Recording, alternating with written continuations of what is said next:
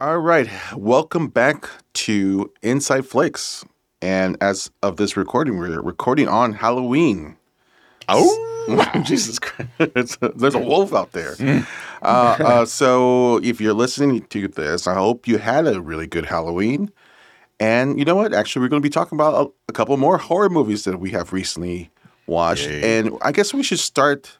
Well, I should start by saying that my name is Mike. I keep on forgetting to do our introduction, but my name is Mike, and like always, I'm here with Richard and Raymond. We are three brothers who like to get together and talk about movies, everything in the world of streaming, film, TV, and all that stuff.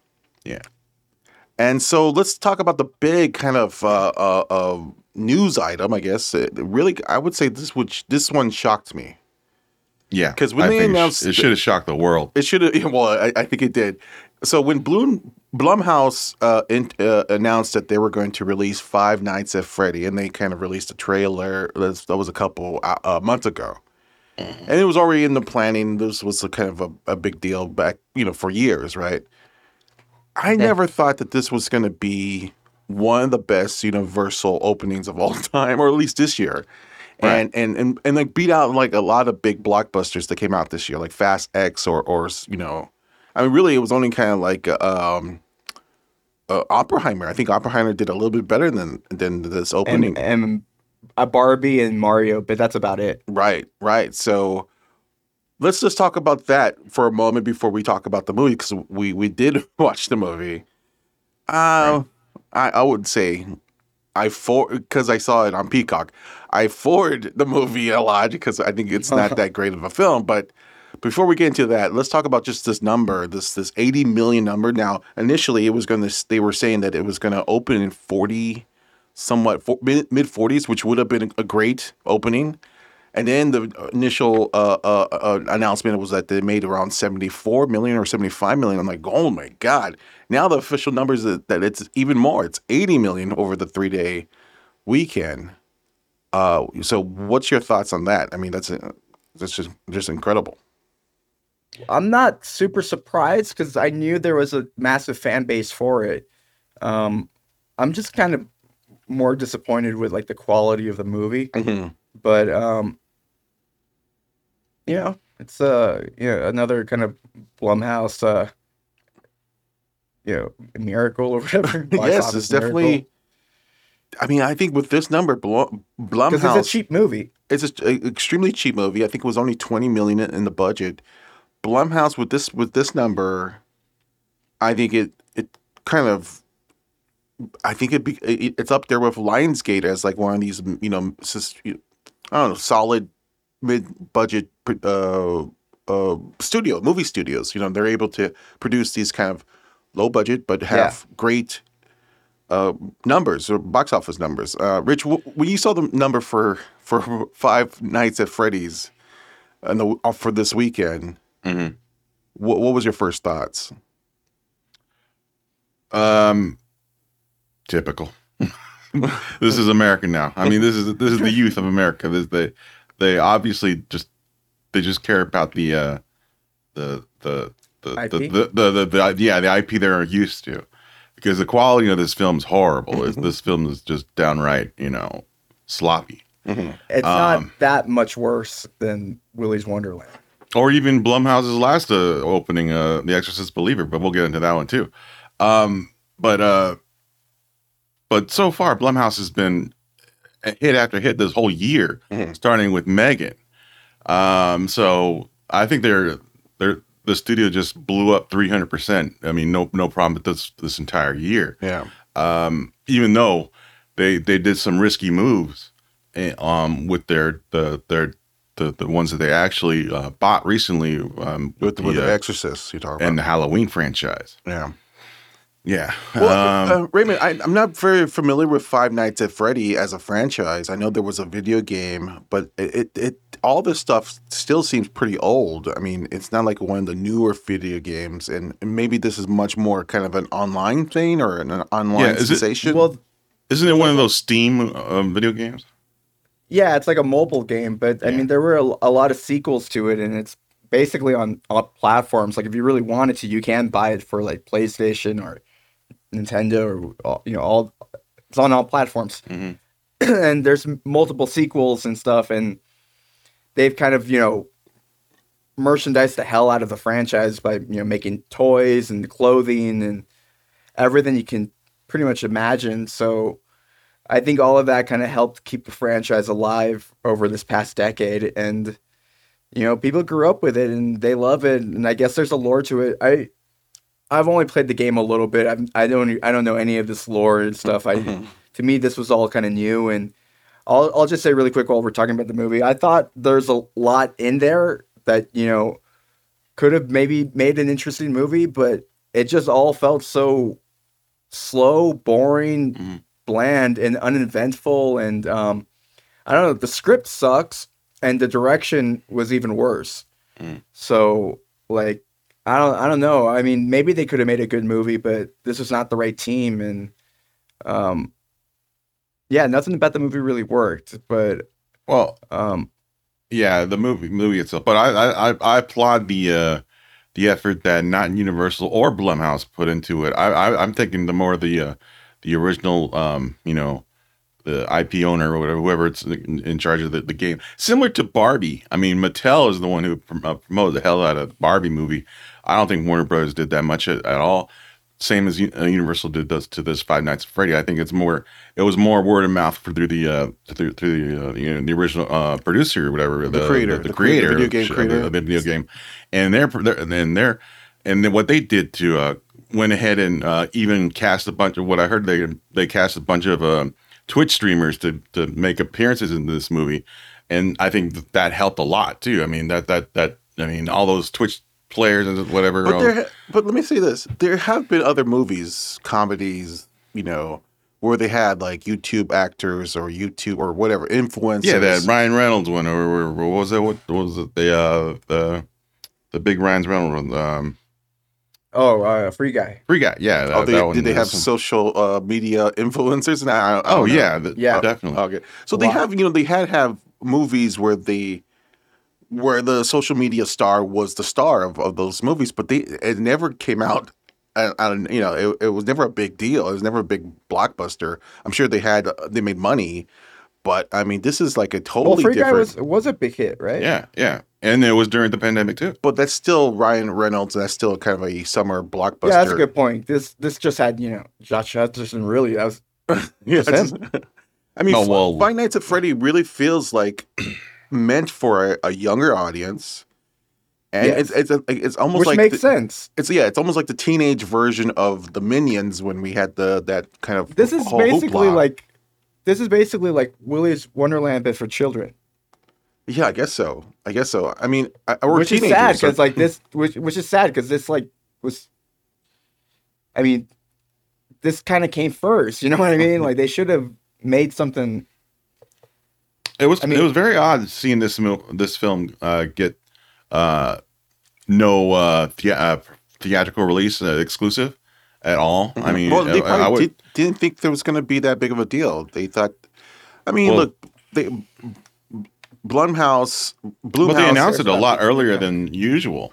Well, this is very similar to what Blumhouse did with the Halloween franchise. They released that both in theaters and Peacock around the same time. And but this was always a lock to be in front of Halloween. Sure, but I don't know if they were expecting this big of a number. Yeah. And maybe this was part of the deal with Universal, like that. Yeah, we'll put this out in theaters, but we'll have to put this in Peacock. Who knows what the deal was back then, or maybe they were more afraid of Saw X at the time. I don't know. Well, yeah. I mean, it was perhaps they didn't want to go up against the Exorcist. Sure, that's a possibility too.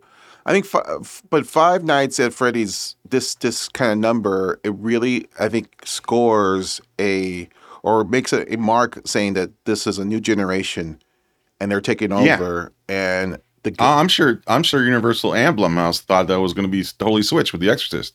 This was a number that they were. Well, let's talk a little bit about The Exorcist. Here's Exorcist. They spend a whole bunch of money just for the rights to it. Now they're planning this trilogy, which I don't think anyone really cares about.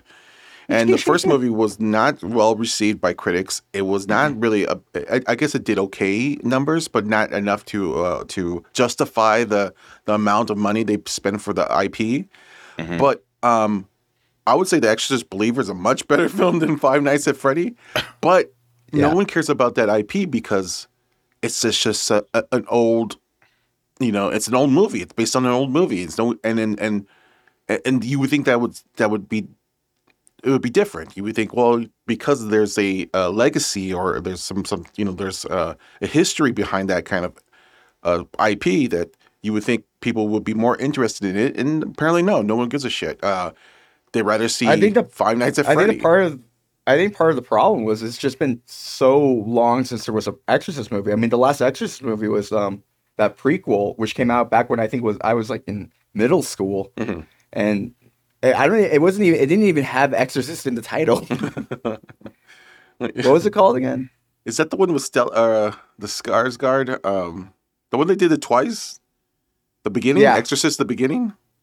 Oh yeah, that's what it was called. Yeah, that was a terrible. Yeah, that was a terrible.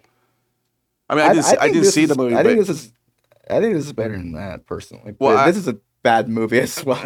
I didn't see the beginning, but yeah, that was a kind of a terrible. I think Paul Schrader was originally attached to it, and then they got Rennie Harlan to come in and just totally shoot a new movie. So there was like two movies. And I think Paul Schrader was able to release his cut. So you actually have two cuts of a terrible movie. I've never seen the second cut. I've never seen any of the cuts. So I just heard it was just terrible movies. But yeah, that was a long time ago. That was like almost 20 years ago. And so, but I mean, Exorcist itself is almost a brand because it's also related to Hollywood. I mean, to Halloween. You would think with that enough awareness, it would at least drive some people to the theaters. And no, it doesn't really think. It really didn't pan out that way. But I'm so shocked about Five Nights at Freddy. Honestly, if they didn't spend all that money on The Exorcist, it would be doing well. Yeah, it would be totally adequate. I mean, if you think Saw X is okay with that number, and I got a lot of good reviews by critics, and it did like about 40-50 million, and I think The Exorcist is going to kind of about get that much domestically, 40, about 50, and No, it already has. It surpassed it. It's almost 60. Yeah, so. and you count in the international numbers, it's not doing that bad. But you have that big paycheck hanging above it because of how much they pay for the IP.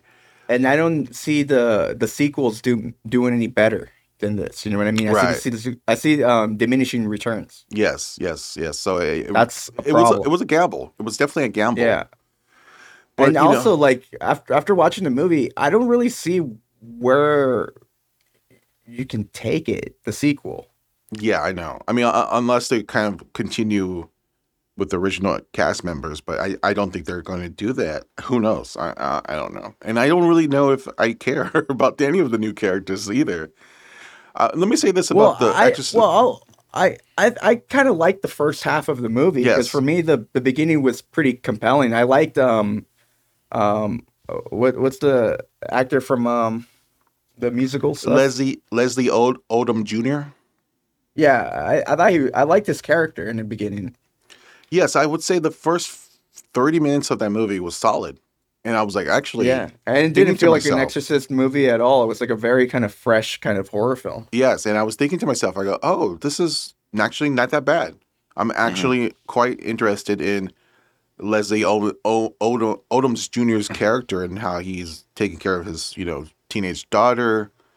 There was this traumatic experience where he lost his wife in Haiti. It's better than Josh Hutcherson taking care of his sister. Well, it's so weird because I'm not. I think it's so like Josh Hutcherson. I thought he was the best thing about the movie, and he's not that great in the movie. I mean, he's perfectly fine.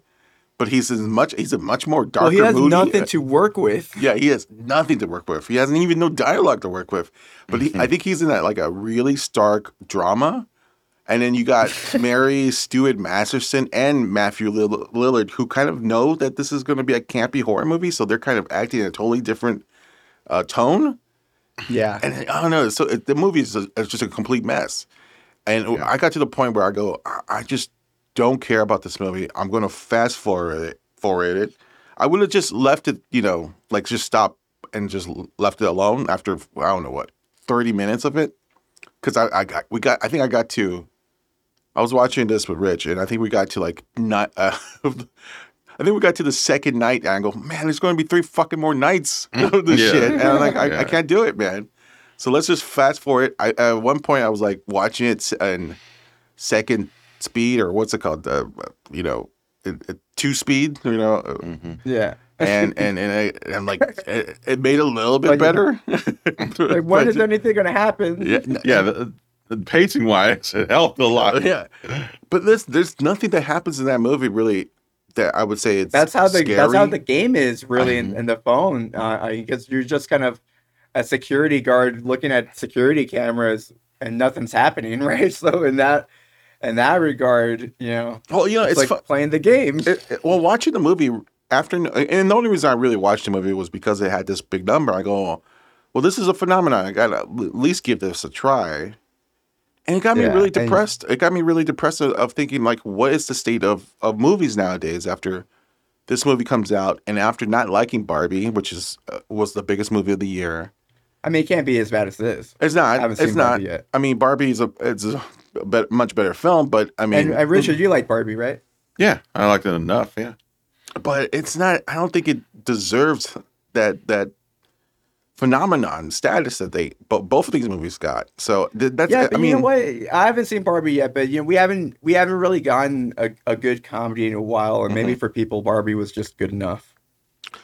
No, I think both movies are very similar. Where it's just Five Nights at Freddy's similar in the phenomenon aspect. That this was kind of talked about. People are excited to watch these movies because now they got something to say in social media. Hey, I went to the Five Nights at Freddy's this past weekend. The crowd was crazy. The movie sucked or whatever. They have something to say because everyone's talking about it.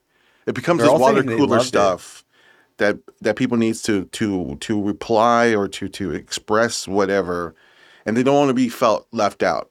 And I think that's the same thing. You could apply that to Barbie because I think and it just got like kind of like a snowball effect. It got even much more popular after a couple of weeks because of the online fever that it got, the Barbie Heimer and stuff. And I think that's the new way of thinking about opening these movies. You have to create some kind of online sensation where people need to talk about, and it's not about the quality of the movie or the quality of the script or the acting. It's really just, can you get promotion?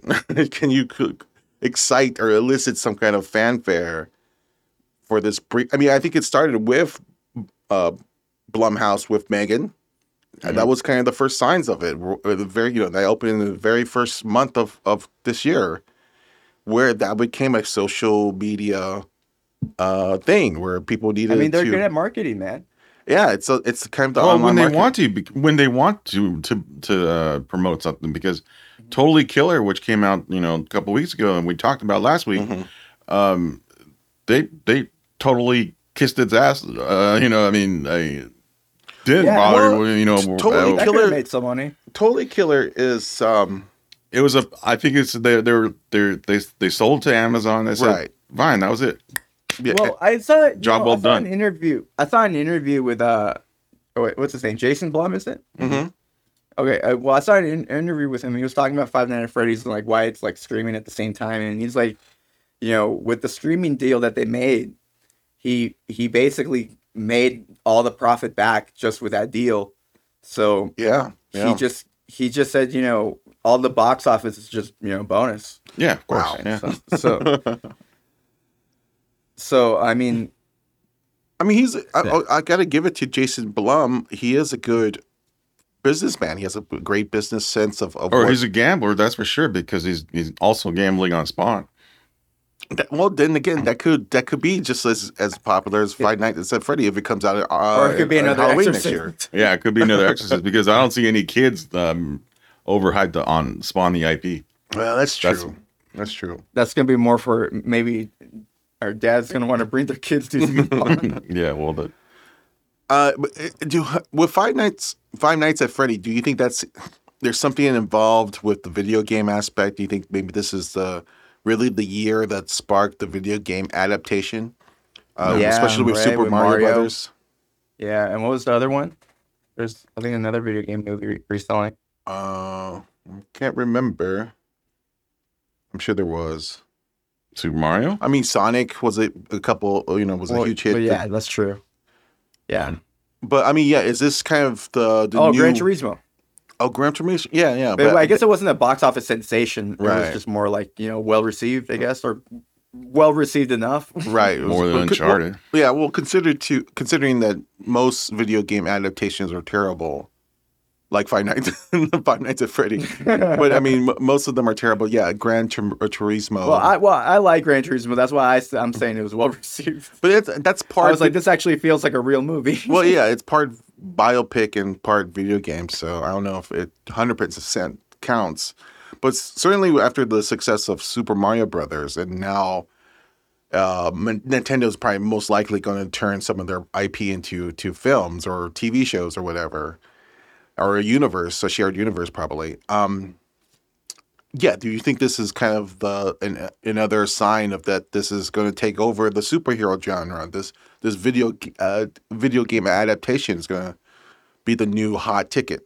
You know what, man? I think it means that they have to pick the right property, and they have to actually, sadly, I think the message is you have to be super loyal to what the fans want, because that's what Mario did, and that's what Five Nights at Freddy's did. Oh, that's so interesting. Yes, it really seems like. I mean, Five Nights at Freddy's, and Rich, you were talking about how be very respectful to the lore, Yeah. be very respectful to the fans, and just kiss their butt, give them exactly what they want. have Basically, the a fans, live action. Yeah, have the fans appear in the movie itself. Yeah, put all the lore from like 5 games or whatever in one movie. Yeah. It's just ridiculous. Yeah, Rich, you were saying that the creator of Five Nights at Freddy's, Scott Calton. Yes, he was a producer on this movie. He also co-wrote the screenplay, so he was very much involved in the production of this movie. And Yeah, I guess think that's the message.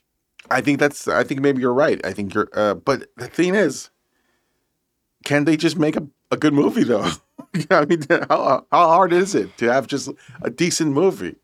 Like, Well, if you're gonna be so loyal to a certain property to this extension, it has to be a property worth adapting for more than just box office. There has to be a good story there. yes, And I don't think Five Nights at Freddy's really ever had a good story. I never played the games. It's just from watching the movies. From the movie, I think there were some interesting ideas, and maybe you could have made a good movie out of it. But this script certainly wasn't it.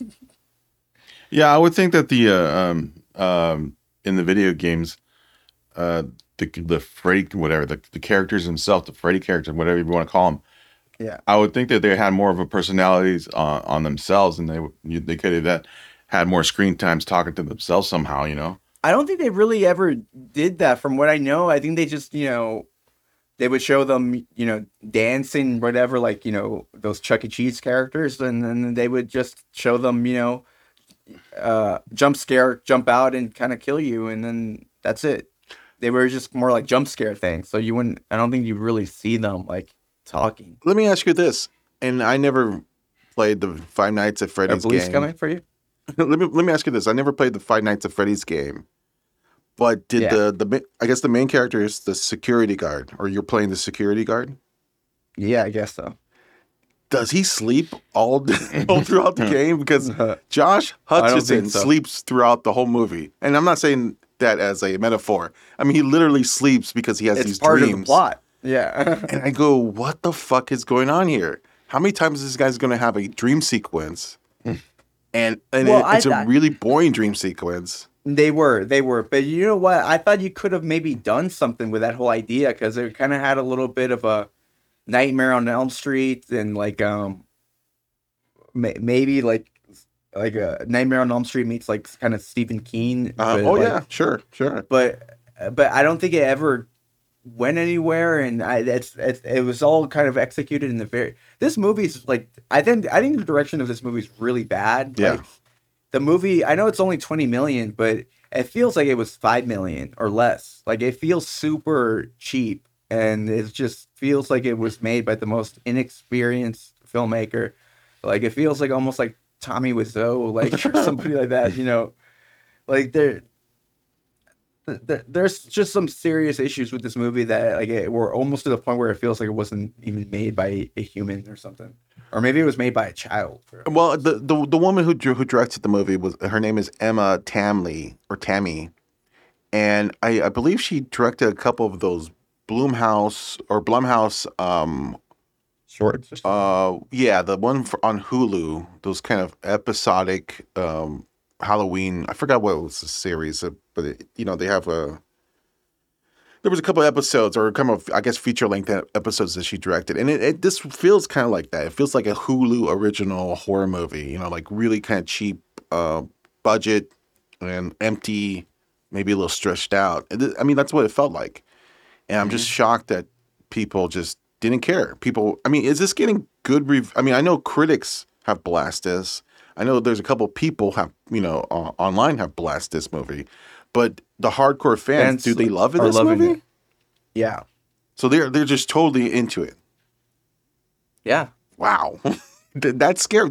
Now that depresses me because it's not about the quality of the movie. It really is about just like pandering, and maybe we'll talk about the South Park special, but it's really just pandering to a certain audience. In this case, I guess like a 16 to 20-year-old audience.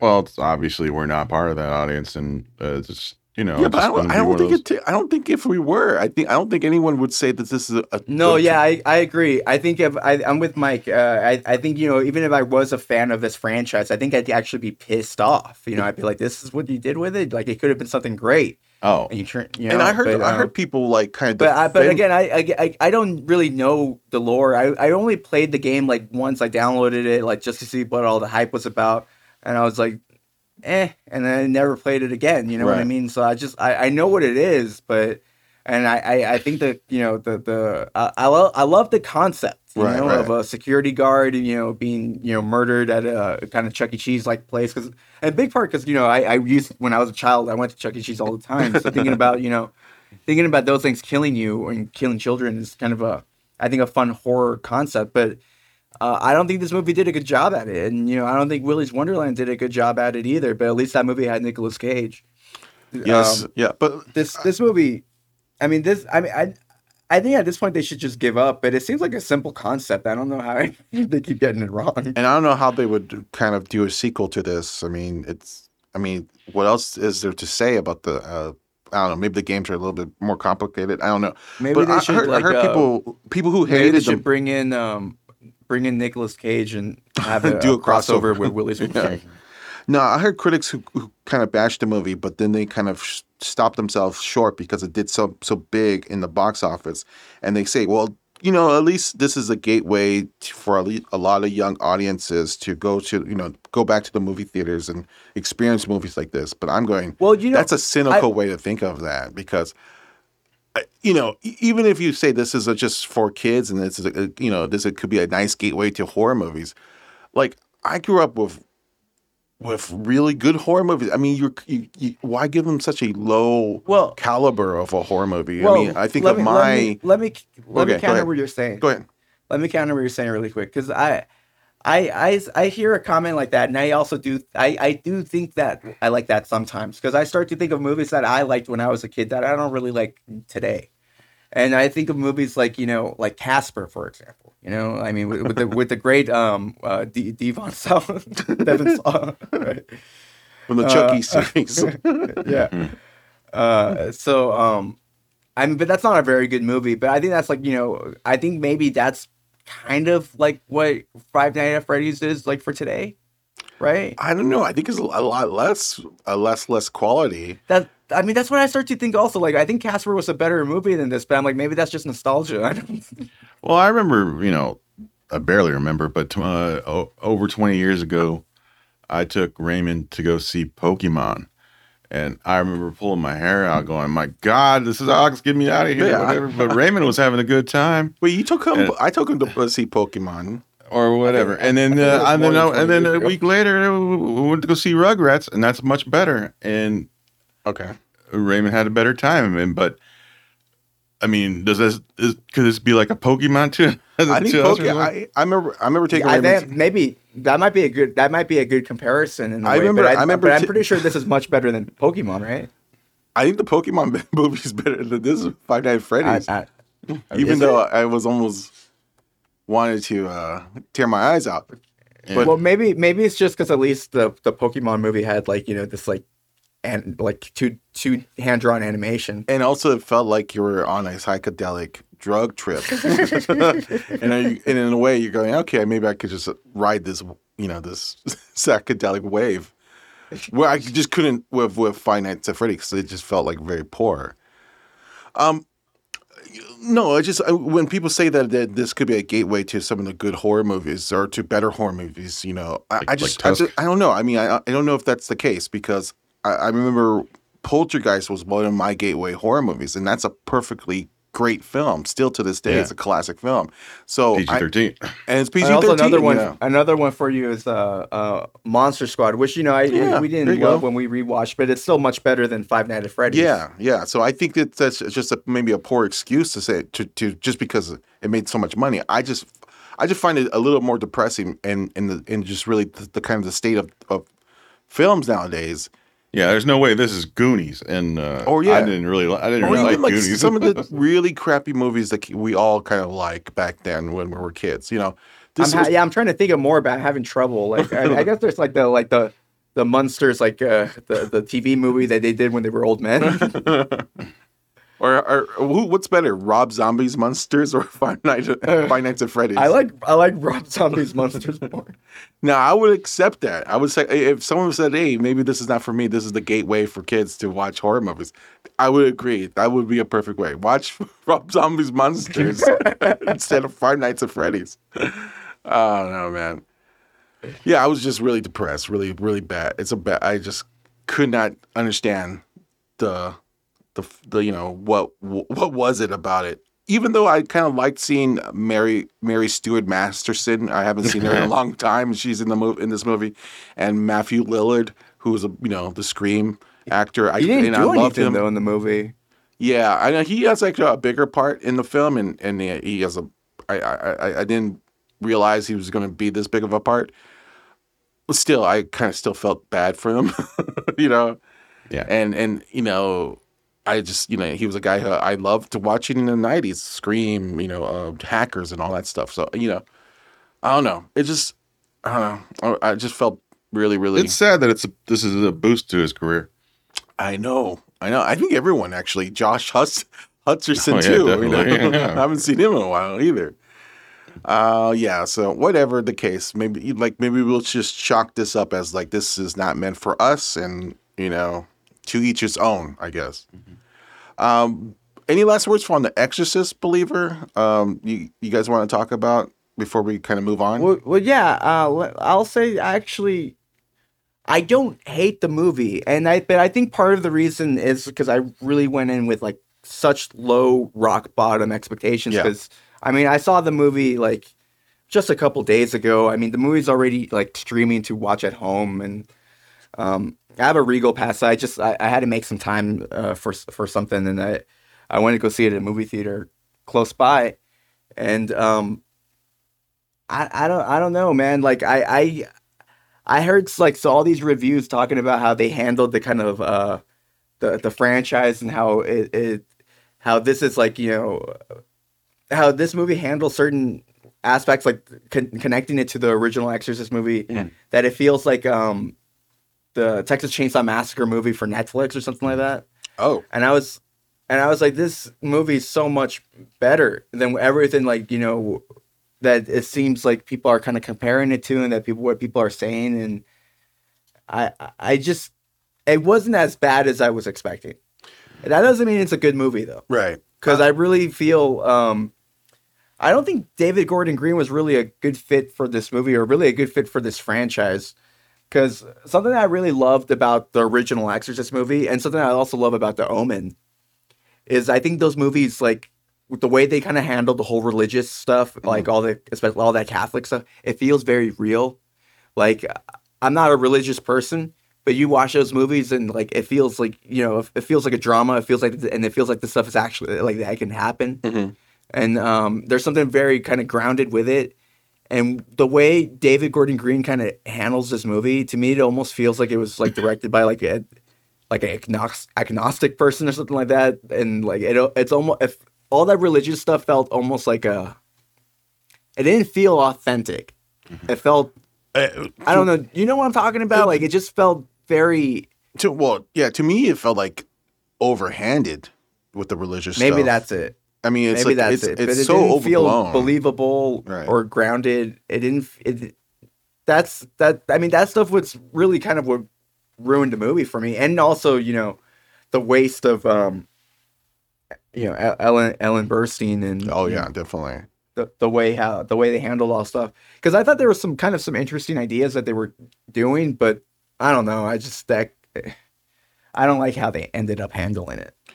Well, in Exorcist, believe that there's 2 teenage girls who get. I think that's what they messed up. With having 2 girls. Yeah, because they obviously. I mean, the first half of the movie, they obviously focused on Leslie Odom Jr.'s daughter, and once again, Leslie Odom Jr. is the only one acting his ass off. Mm-hmm. I mean, he's so fantastic in One Night in Miami. Yeah, I thought the girls were good. And from Glass Onion you did last, and sure. I always thought that ever since seeing him in One Night in Miami, he was going to pull off to be one of the best actors out there.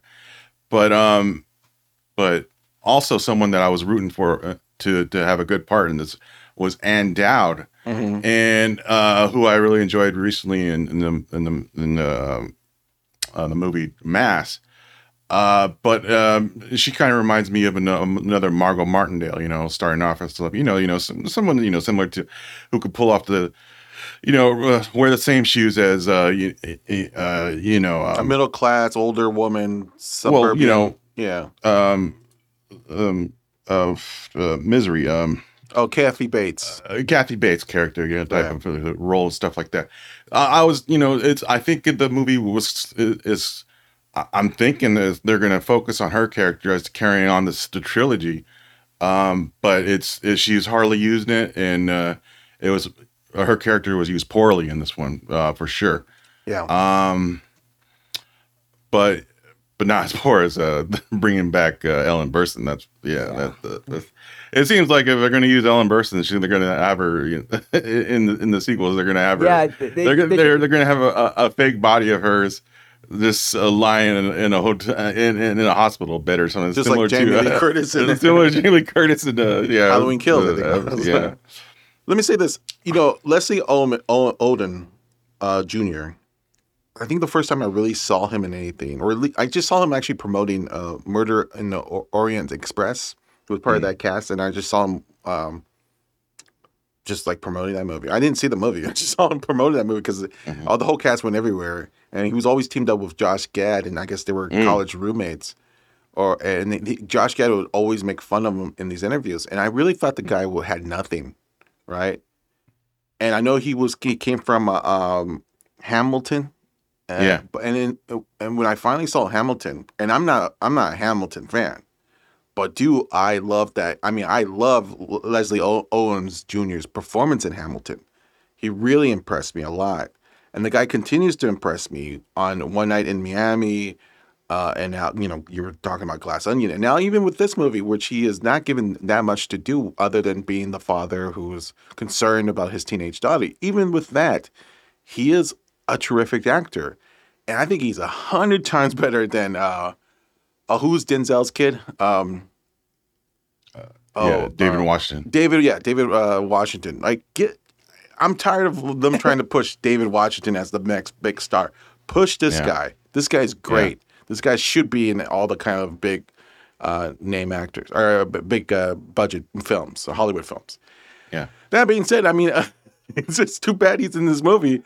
I did like Raymond. I didn't hate the movie. I think the first 30 minutes is solid. I kind of like the idea. I think if they would just focus on Leslie Owens Jr.'s character and his daughter, and maybe not bring on anyone else, and just kind of maybe bring in the voodoo aspect to it because it starts in Haiti, I would have probably really loved that movie.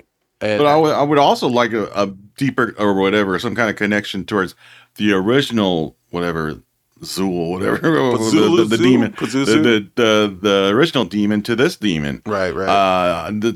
For Ellen Burstyn to come out, for like they should have like made some kind of link to it. It was right. Yeah, but if it wasn't used enough. It wasn't like a huge discovery. Yeah, I don't think they mentioned Pazuzu at all in this movie, did they? Well, they did. Yeah, did they? Okay. They used. I mean, once Ellen Burstyn showed up, she Well,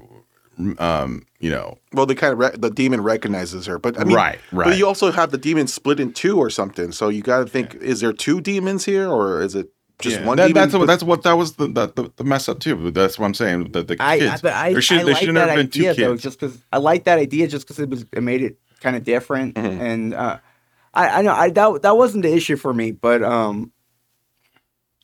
it was kind of interesting that the main characters in this movie are like Leslie Odom and his daughter. Yeah. And they kind of promoted it as like the main character is like this white girl. Well, the white girl, and I think I would say this: both actresses who played the teenage daughters did a really good job of them, and they're in full makeup in a lot of the scenes, and I think they did a good job, and I thought pretty terrific. I think because in this movie they bring not just Catholic religion but also Christian religion. A little bit of voodoo and Baptist. I don't think David Gordon Green is the person to handle that. But it just turns out so overhanded. And at one moment in the movie, it feels like the God Squad. Like the Avengers of religion people. Yeah. I mean, here comes Captain America of religion. Like Father Maddox. Yeah, I mean, everyone comes in and tried to and then. I don't know. At that point, I was like, "Boy, this movie is just stupid." Because you didn't even have to bring in like Catholic stuff or even the Christian stuff. You just have to have this guy who just kind of like what happens in the movie in the first original Exorcist. It's not like Ellen Burstyn's character was such a religious person in that first movie. She was desperate, so she had to like turn to religion to deal with what's happening to her daughter. That could have happened here.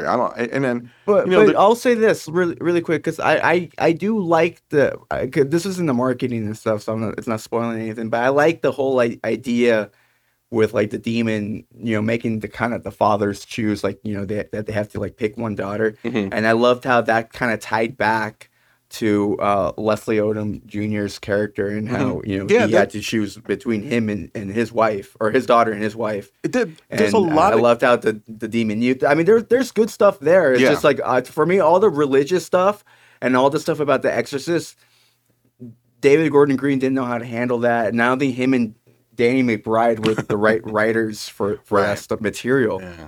And I think they maybe should have worked with like an actual somebody maybe that used to actually be very religious, maybe somebody that used to be a priest or something. I don't know. Maybe they should have worked with someone that, actually has good knowledge of this stuff and not a bunch of like ex-comedians. It really feels like once we got to the exorcism, they had like a totally different editor than the first 30 minutes. Because the first 30 minutes was kind of slow. It was like telling its story. But and once it gets to The Exorcist, it seems like they brought in another editor to do kind of like the Blumhouse thing, right? Yeah. And it felt like a bad version of it. Because it made me really appreciate the exorcism scenes in the first Conjuring movie and also the second Conjuring movie. And I'm not even like those are probably the weakest stuff in those Conjuring movies for me, the exorcism stuff. And those movies did it like brilliantly compared to this. I didn't like the MTV style cutting of like a bunch. I mean, it was a lot of cuts in the Exorcist scene.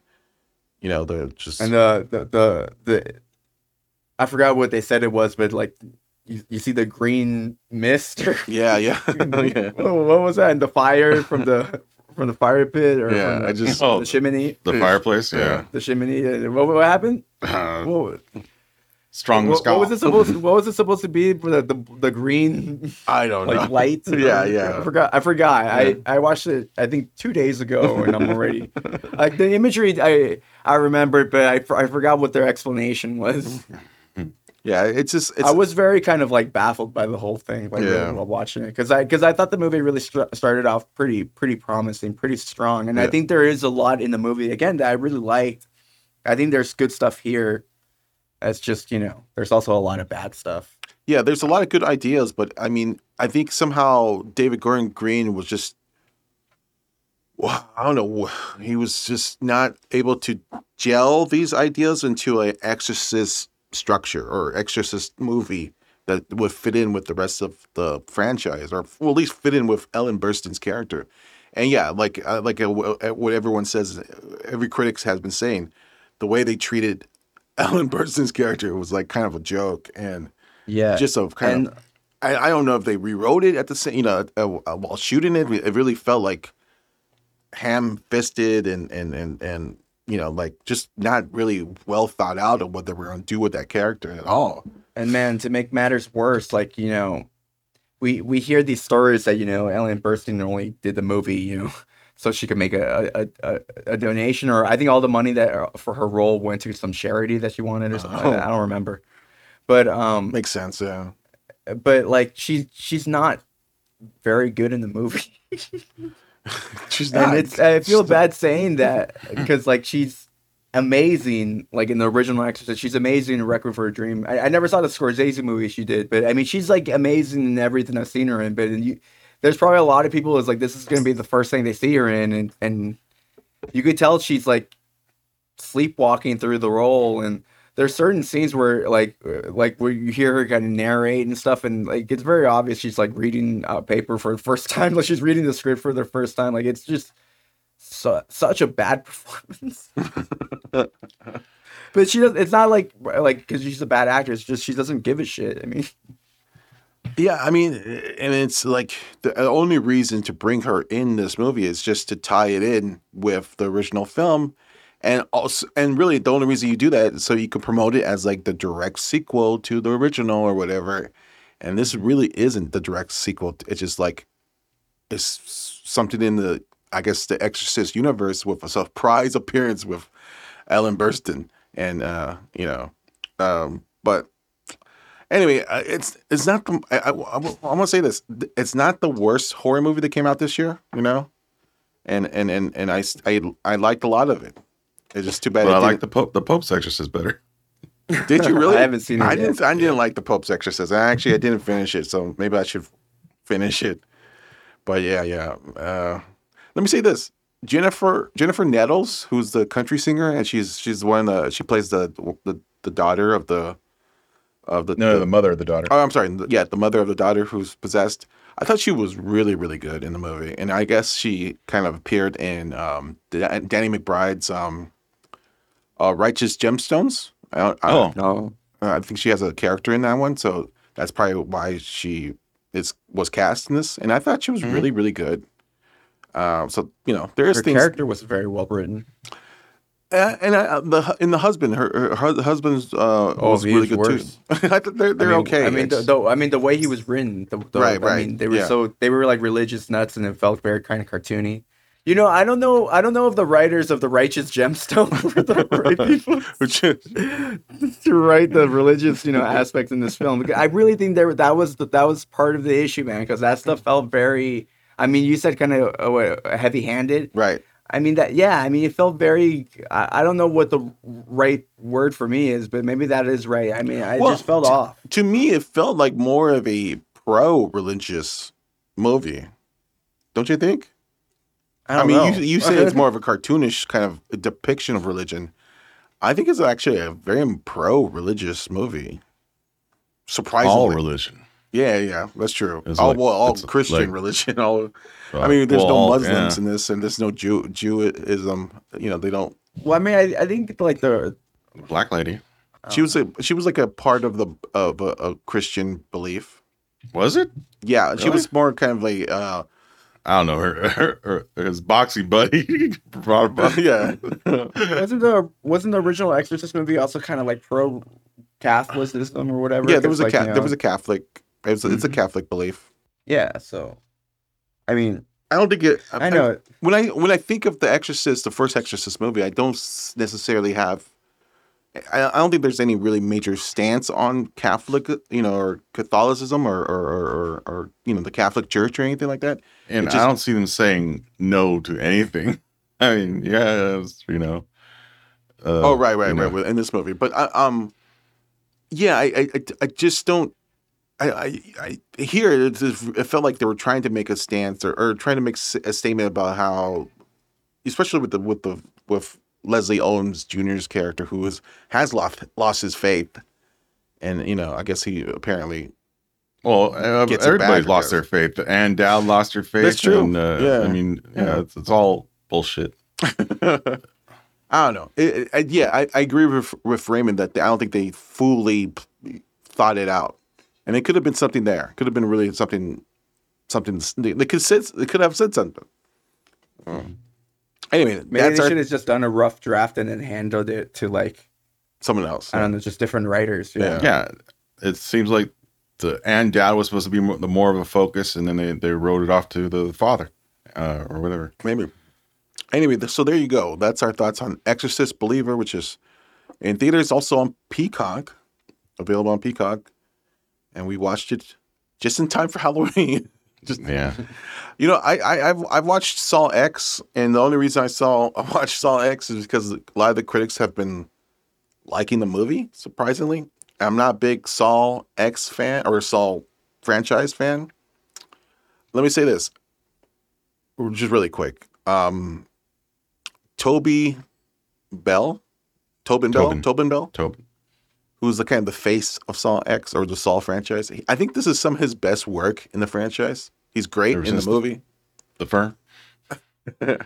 But I think he's great in the movie, and I wish they really kind of just focus on that more, because in the first half of the movie, it really kind of is a character study of him. Like he gets suckered in and in this kind of medical hospital operation because he's this is a prequel, so he's dying of cancer. And then then it goes into like a typical Saw movie where he turns the tables on those people, and then they become his victims. And it's all about kind of contraptions and whatever. And I don't know. I got really, really bored about that.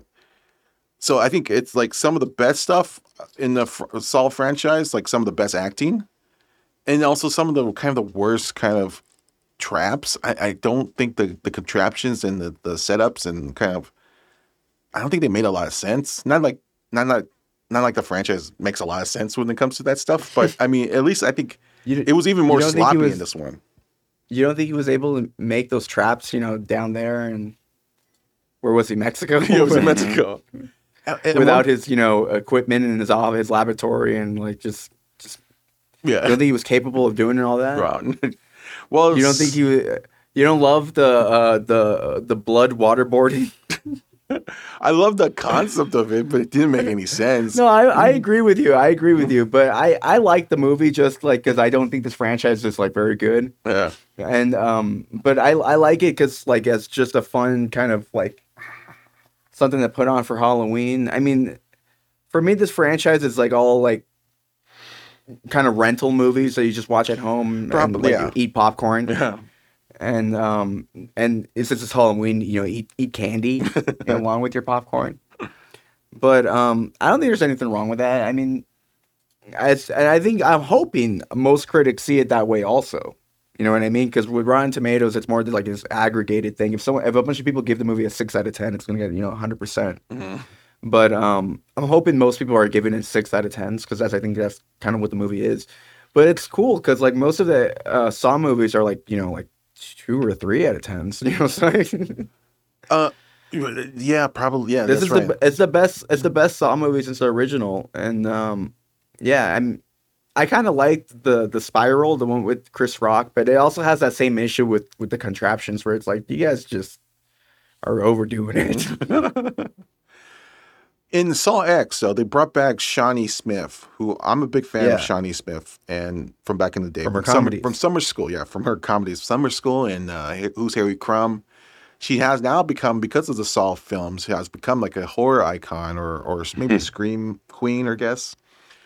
I really didn't like her performance in this one. I don't know what she was. I mean, obviously she's also, this is a prequel. She's playing much younger. I don't know if it. I mean, with Toby Bell, you know, look, it's been 20 years since the first movie, right? Or almost 20 years, and Toby Bell looks a lot older than he did in the first movie, right? But he's dying of cancer, so you kind of like go with it. Now, Shawnee Smith is kind of, you know, I guess she's in her 50s now, and I think she's trying to, you know, look, she looks great, but she's trying to pull off like someone in her 30s, and it just didn't. It didn't. I couldn't buy it, even though this is a movie where, you know, they have people in contraptions and sawing off their legs and arms and shit. And I just couldn't buy that Shawnee Smith is 30 years old in this movie. But take that away, I just don't know. I didn't really I don't know what she was doing. It really felt like they were just doing fan service with her character. And I don't think there was basically, but I didn't mind it. Okay. I mean, it's not handled all that much better in the other movies. All the Tobin Bell stuff I thought was great. I think he's a really good actor, and I, you know, if they're gonna bring him back, you know, I could see, you know, I don't know, Saw X1 or I don't know, or, you know, Saw 11 or whatever, you know, doing this time frame, I guess, you know, but I don't know, it's weird. It was weird. Like the first 30 minutes, kind of like the Exorcist Believer, like the first 30 minutes, but then it got to the end and it kind of just collapsed. And although I did like kind of the twist ending thing, which they do in all these movies, like I go, oh, you know, that's cool again. Which one would you I guess not recommend, but which one do you think is better, Exorcist or Saw? I think I had a better time with Exorcist Believer than the Saw X, because I was really, once they got into like kind of typical capture hostage, here's a trap, you know, here's a, you know, amount of, you know, fat or blood, or you have to, you know, like, I just like, I don't care, man. Like, you have to open your skull and put a piece of brain matter, you know, like, I don't give a fuck. What the fuck is this shit? It's not clever. I mean, if it was clever, if it was kind of like smart. No, I mean, no, but I kind of like that one. They're gonna take a piece of your brain out, but the thing that bothers me about it when I watch it is like, you're not really giving people enough time to do these things. Like just die. Why even try? I mean, you're not gonna. You have 2 minutes to like do this like doctor surgical thing on yourself, like with no anesthesia. I mean, like, just you're not. That's not possible. I mean, you can't do that in 2 minutes. Is that what they give them? 2 minutes or something 4 like minutes? That, really quick. Yeah. Yeah, to do like this stuff, like it's not possible. Yeah, it's not possible. But if they gave him a bit more time and then just like had kind of sped time up because it's a movie, you know. Well, you know, what I liked about the first Saw movie was like the captives, the hostages were kind of turning the tables on themselves, because there was kind of like this willing to survive, and you know, they're kind of like, you really don't have that kind of sense in here. It's really kind of, you're picked next. Well, here it's more like they're on a Japanese game show. Yeah, you're next. You're up. It's your turn. You're next. You're up. And there's like no fight. There's no like, hey, pick her, pick him, or how about him? You know, like there's no internal fight. It was like, yeah, okay, I'm next. And then let me see if I could, you know, there was open a bit my of an brain internal up. fight. There was an internal fight. It just wasn't. Yeah, it wasn't really. It wasn't like the first movie, man. The first movie, like there was really this whole kind of mystery behind it. That's and true. Just like everything. That's true. They did this something very different with this movie, different than even like some of the shitty Saw movies, where like you know everything up front, and that's why I mean, like I don't even know what you mean, like that there was a twist in the end, because I don't know what you're talking about. Well, I mean, to me there was no twist. The reveal that this was all set up to get a certain person, you know.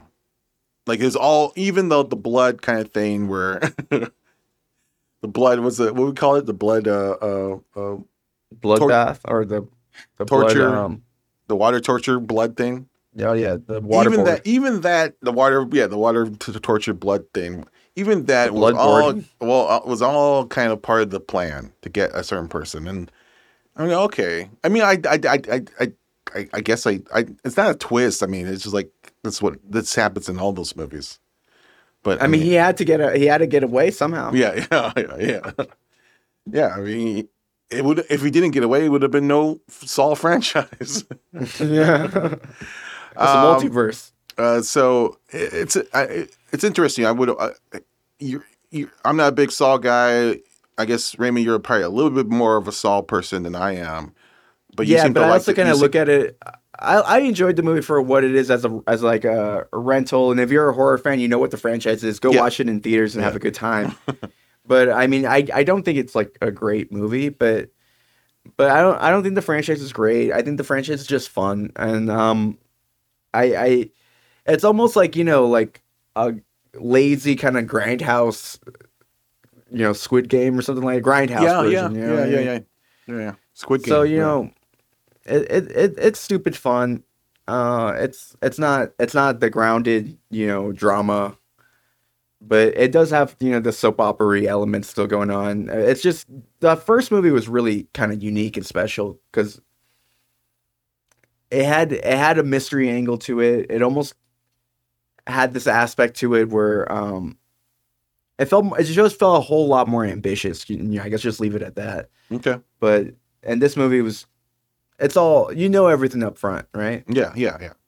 There's no mystery to it. There's no mystery about it's very who's the killer, straightforward. right? Yeah, it's very straightforward. And I think we really made it special for a lot of people, and like for yourself and for critics is, that they finally made us kind of care about Tobin Bell, and they did his character justice. Yeah. If he deserved, even though he didn't probably deserve it, the character.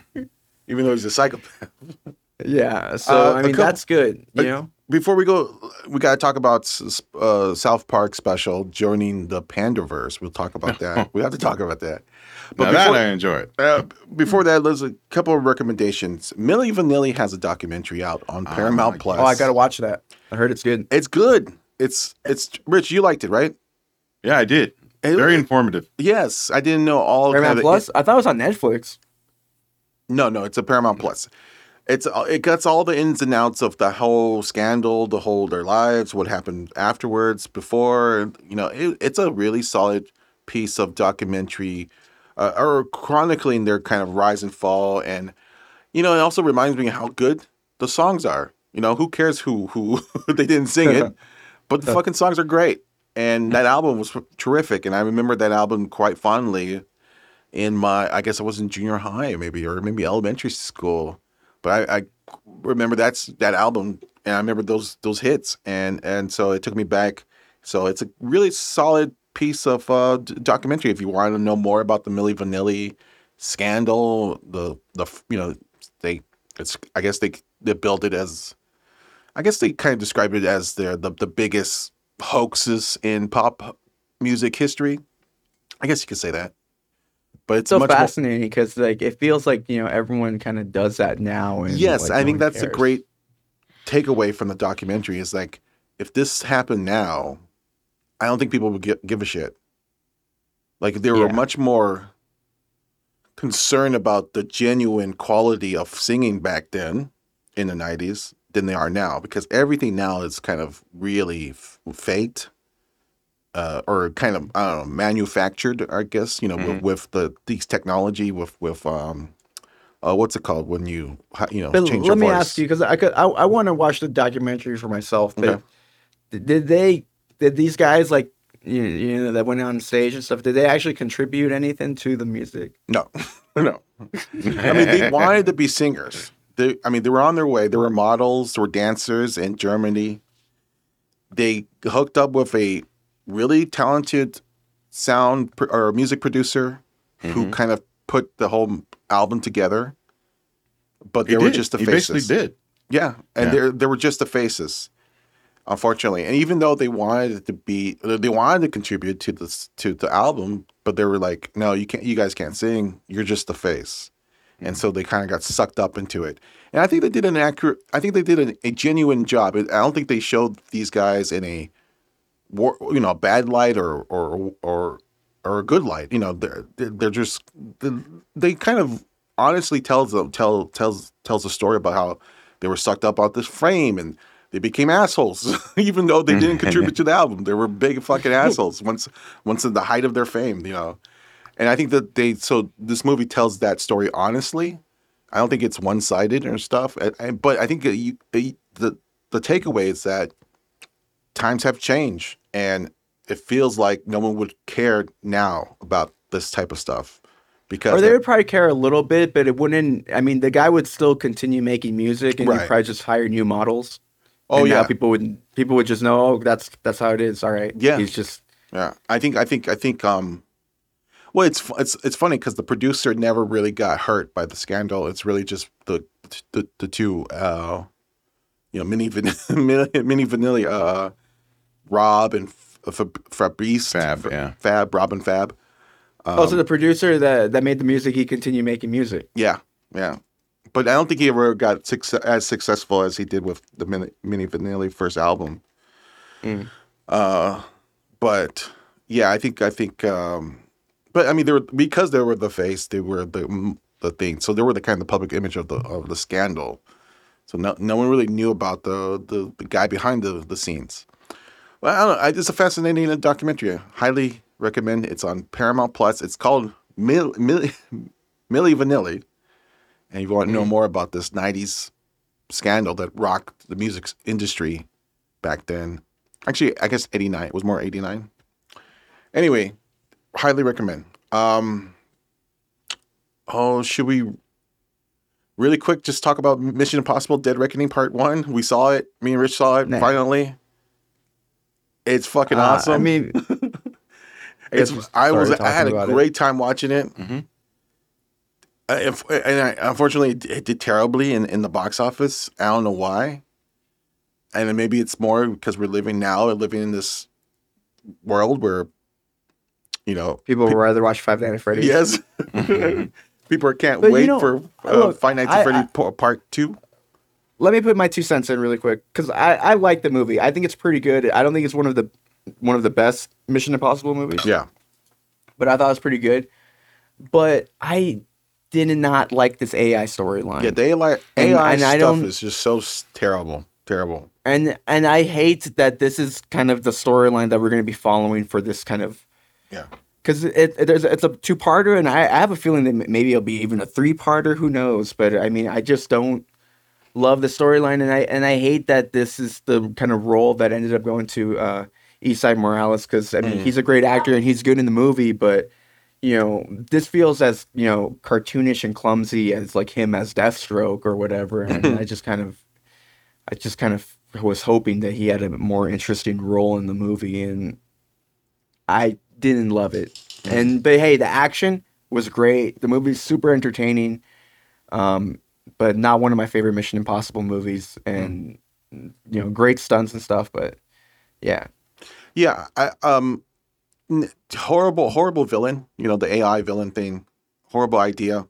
Yeah, but I think somehow Chris McCoy made it work, which is because it's just a bunch of series of stunts. And you get and also I guess to play counter to myself, it is also like this is based off on like 1950s like sci-fi or not sci-fi spy television show, and those storylines were pretty Yeah, but I don't think any of the films are kind of based on any storylines from the TV show. No, but like how kind of the Daniel Craig movies, the original. They started kind of the Daniel Craig movies started to get kind of more cartoony as they went on. They kind of felt more of a throwback to the Roger Moore days. Right. Like maybe with this one, they felt like let's make it more of a throwback to the TV series. Yeah, I did hear like Tom Cruise, like in the interviews, kind of talking about the TV series a bit more.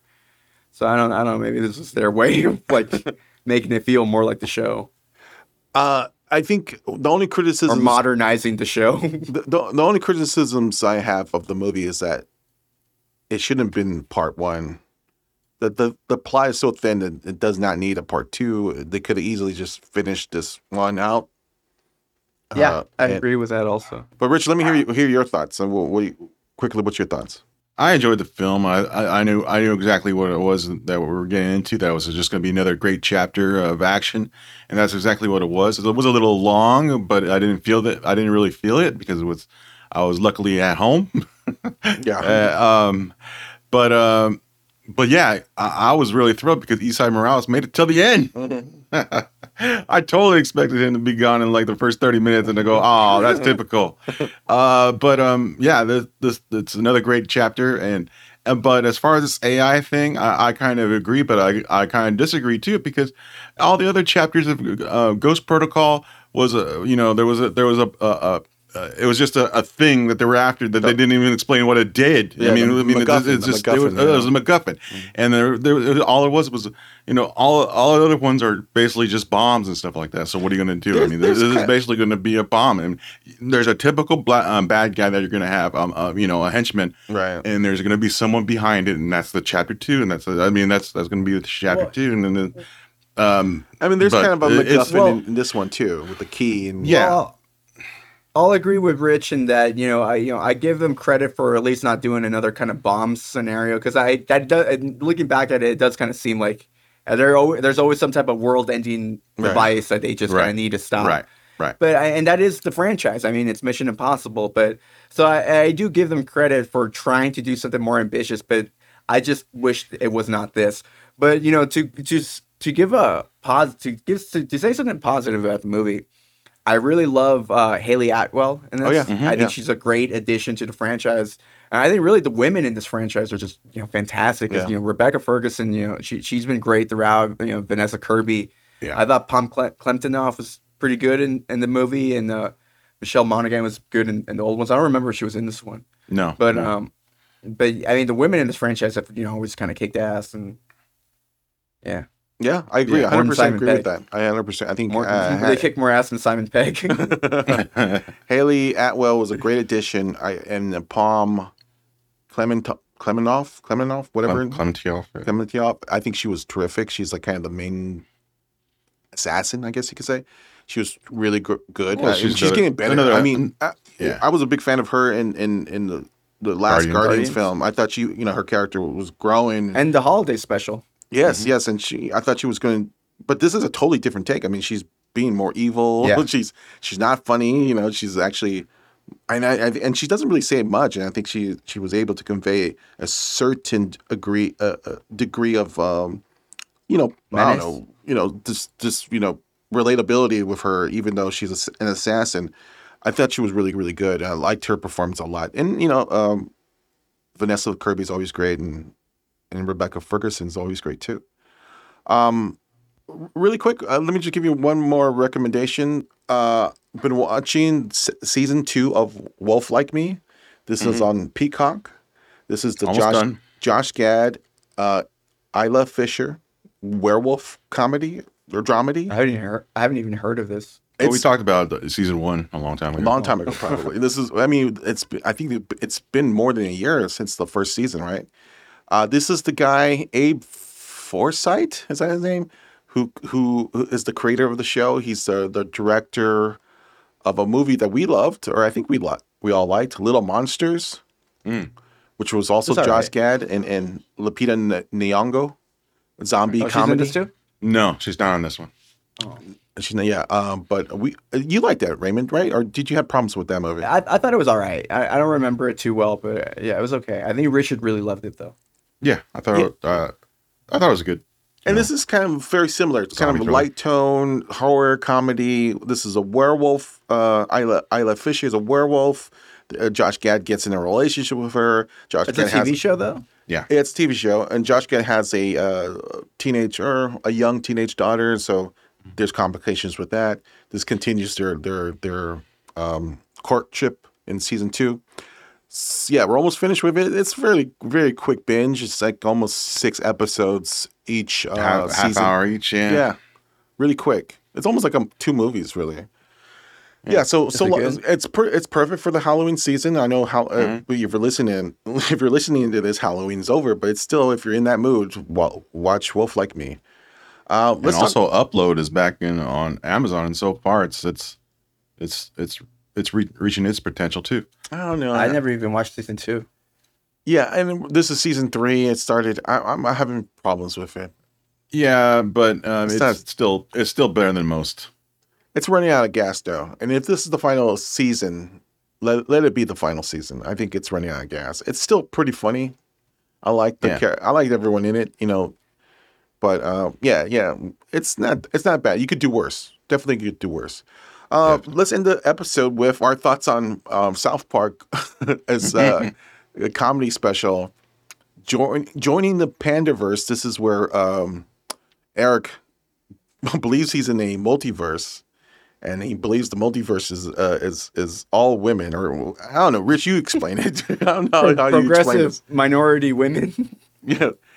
Or Raymond, you explain it. It should be Raymond, yeah. Yeah, Raymond, you explain it. And so Eric Cartman, he thinks he's in the multiverse. He thinks he's dreaming. Let me give the IMDb brief of it. Okay, they have a little log line there. Yeah, South Park joining the Panderverse. The end of Cartman's familiar and beloved life is predicted by his incredibly unsettling dreams.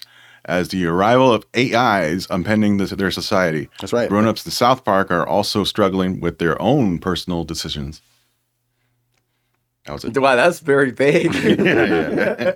Okay, yeah. Well, So this season takes jabs at Kathleen Kennedy, takes jabs at Disney, takes jabs at kind of this idea of Life itself nowadays. takes jabs at Hollywood, turning every character into a different gender or a different diversity. Bob Iger gets a jab here. Yeah. But go ahead, Ray. Actually, just start your review of it. What's your my thoughts? review of it?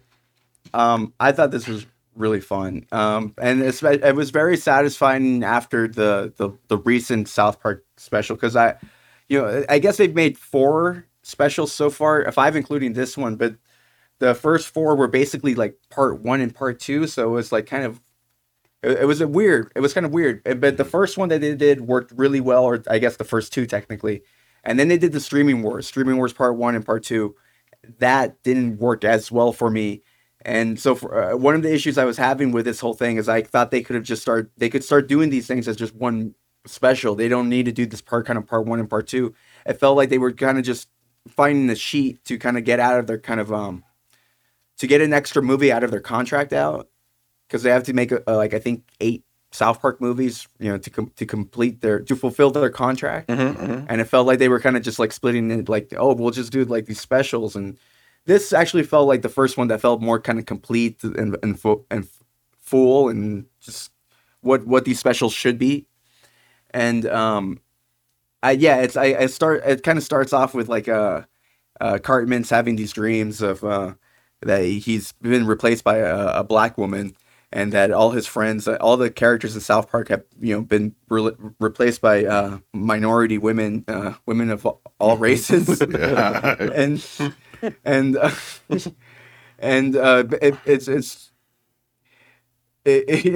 just happening in his dreams, and then he'll wake up and like he keeps thinking that basically the person that's responsible for this is Kathleen Kennedy, and then that they're trying to rebrand South Park and change everything, and I don't even know how to explain it from there. Well, it comes out. It comes out that there is a multiverse, and there is a verse where Kathleen Kennedy is turning everything gay, or was it make everything a chick and make them gay, and that was the kind of the joke.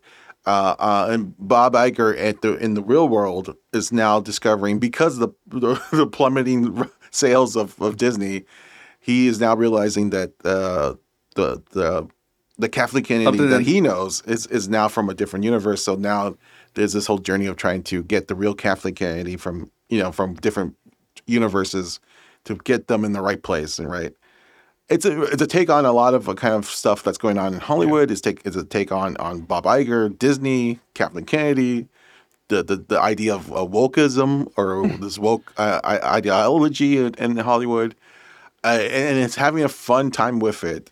Rich, But what's your, my favorite take was how the society itself was being affected about how they're how they're looking upon their college intuitions or their college education has now dumbfounded them, making them more rely on handyman, normal handyman, and how they are now totally switched their the handymen have become extremely wealthy because of all the new jobs, because no one knows how to fix a to work with their hands. No one knows how to fix an oven, put it back in oven door, or simple things about that, and all the white collar educated workers have gone to waste. And all their education has gone it's worth nothing, and now all the handymen are becoming rich, and now they're climbing up that social financial ladder. And they basically become like the new kind of like Jeff Bezos and stuff, and Elon Musk, and they were kind of battling about who's going to go to space first. That's another kind of, that's a B storyline, the other storyline in the movie or in the special.